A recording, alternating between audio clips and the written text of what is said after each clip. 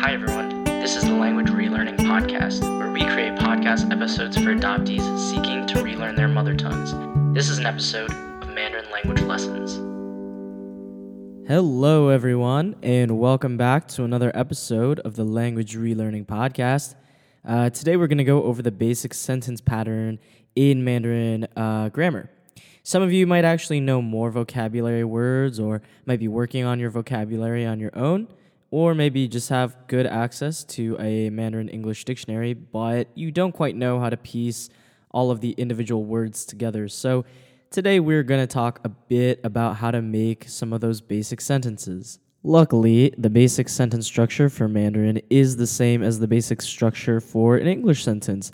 And it might be a little hard for you to remember the formal grammar rules or even the terms that we use for English grammar because if you're a native speaker, then there's no real big reason to end up remembering these formalities after we learn them in English class, in elementary school, and really early on in our learning.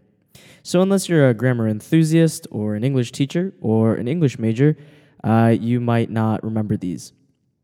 So anyways, if we do remember, English basic sentences use a subject-verb-object form, and the subject is the person or the other noun that the sentence is about, the person or the noun that's going to do the verb.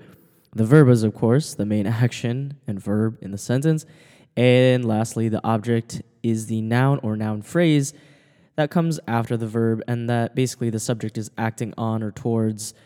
So if I said, I record a podcast, of course, I'm the subject, record is the verb in that, and then a podcast is the noun phrase or the object that I am acting upon or towards.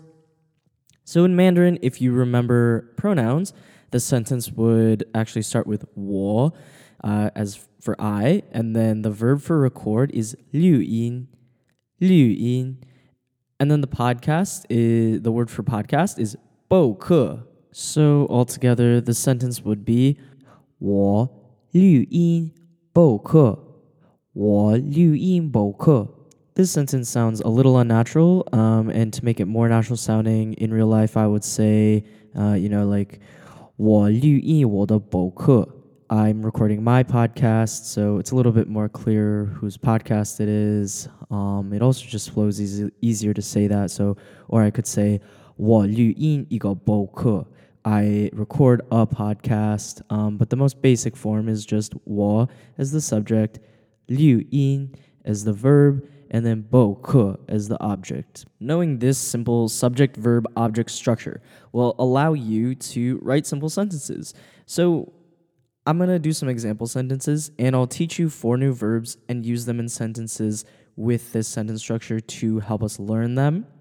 But first, I'll just tell you the verbs. The 4 new verbs I want to teach you today are 吃, which means to eat, 看, which means to see or to watch, 喜欢, which means to like, and 做, which means to do or can also be used to mean to make.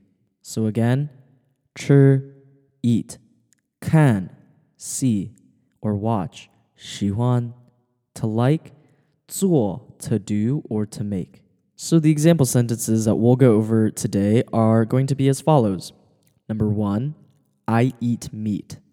Number 2, I watch TV. Number 3, she likes cats. And number 4, he cooks, or literally, he makes food. The verbs and nouns that you're going to need to know will be listed in the episode description and transcript page, but there are also nouns that we'll be using that maybe you don't know. So the nouns used as the objects in the 4 sentences are as follows. Sentence number 1, 肉 is meat. 肉, 肉. In pinyin, this is R-O-U with a 4th tone. Sentence number 2, 电视, 电视, 电视. This is TV. And in pinyin, this is D-I-A-N with a 4th tone and S-H-I with a 4th tone. Sentence number 3, 猫, 猫. This is the word for cat. 猫. and in pinyin, it's MAO with a first tone. Okay, and finally, for our fourth sentence, you'll need to know the word for food or for dish, and that's fan. Fan. FAN with a fourth tone, and it is fan, which on its own means or is like the second half of the full word for rice, or it could mean a dish or cuisine, but paired together with the word zuo, it means to cook because it's like to literally make food.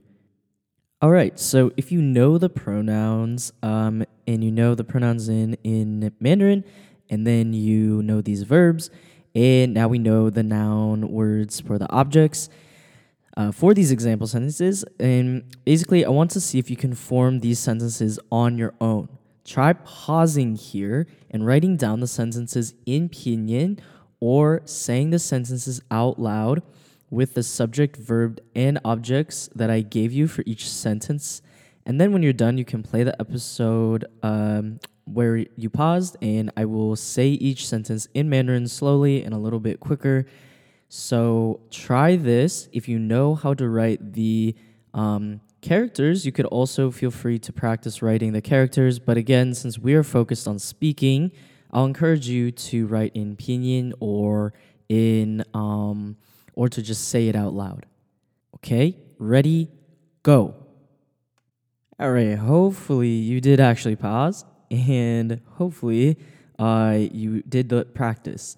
But if you just want to hear the sentences and practice them later, or you're just listening to this in the car, you can't really stop and pause. That's all right. That's great too. So I'll just say the sentences. So the first sentence, I eat meat, is 我吃肉. 我吃肉. 我吃肉. The ro might sound a little bit not like a hard R. You're not really using the hard R like ro. And so it becomes kind of like r sounding. We'll go over that in another episode on pronunciation of certain sounds. But just so you know, ro is not a hard R the way we might use it in English. So the sentence is 我吃肉. 我吃肉, not 我吃肉. If the r sound is kind of difficult for you, that's all right. You can keep practicing. If you do say 我吃肉, then people will still know what you're saying because, again, it's all contextual and it sounds enough like the word. So you might use this if if someone's asking you if you're cool with going to eat barbecue or if you eat meat, like, they're asking about your diet, you can say, oh yeah, 我吃肉. The second sentence that we're using today is 我看电视. 我看电视. 我看电视.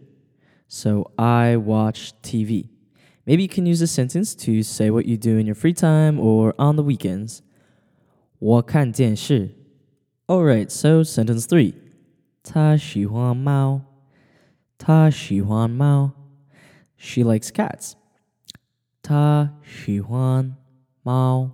And finally, that fourth sentence is 她做饭. 她做饭. 她做饭. 她做饭. So hopefully now that you know how to make the most basic sentence form, you can start making a lot of simple sentences using other vocab that you've learned or that you know. And in the future, we'll go over more complicated sentence patterns and other words to add nuance to the sentence or to make them sound more natural. Try writing out a few sentences each day that are related to your life and, if you can. And yeah, so you can just keep getting better at making these sentences, and hopefully in the future it means you can make more complicated ones. Good luck, and hopefully we'll see you back here next week for another episode. Before we go, I will review the words that we learned in this episode, including the verbs that we went over and also the nouns. The verbs we used in this episode were 吃, meaning to eat, 吃. We also used 看, which means to see or to watch. 看. We also used 喜欢,喜欢, which is to like. And we use 做, which means to do or can also mean to make. 做. We learned these nouns today. We learned 肉, which means meat. We also learned 电视, which means TV.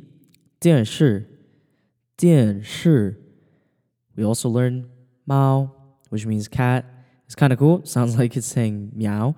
So that's how you can remember it's cat. And it sounds kind of cute. So 猫. And the last noun that we learned today is 饭, which on its own can sometimes be translated to rice. The full word for rice would be 米饭. But 饭 on its own could mean a rice, or it could mean a dish, or it could mean cuisine. Can be used a lot of different ways depending on the other words, but when paired together with the verb 做, it means to cook or to make food. So we learned 饭. Thanks for listening to this review. Use these words at home, and see you next time. If you appreciate this episode and this podcast, I encourage you to like this episode, subscribe, as well as share with anyone who this could be useful for.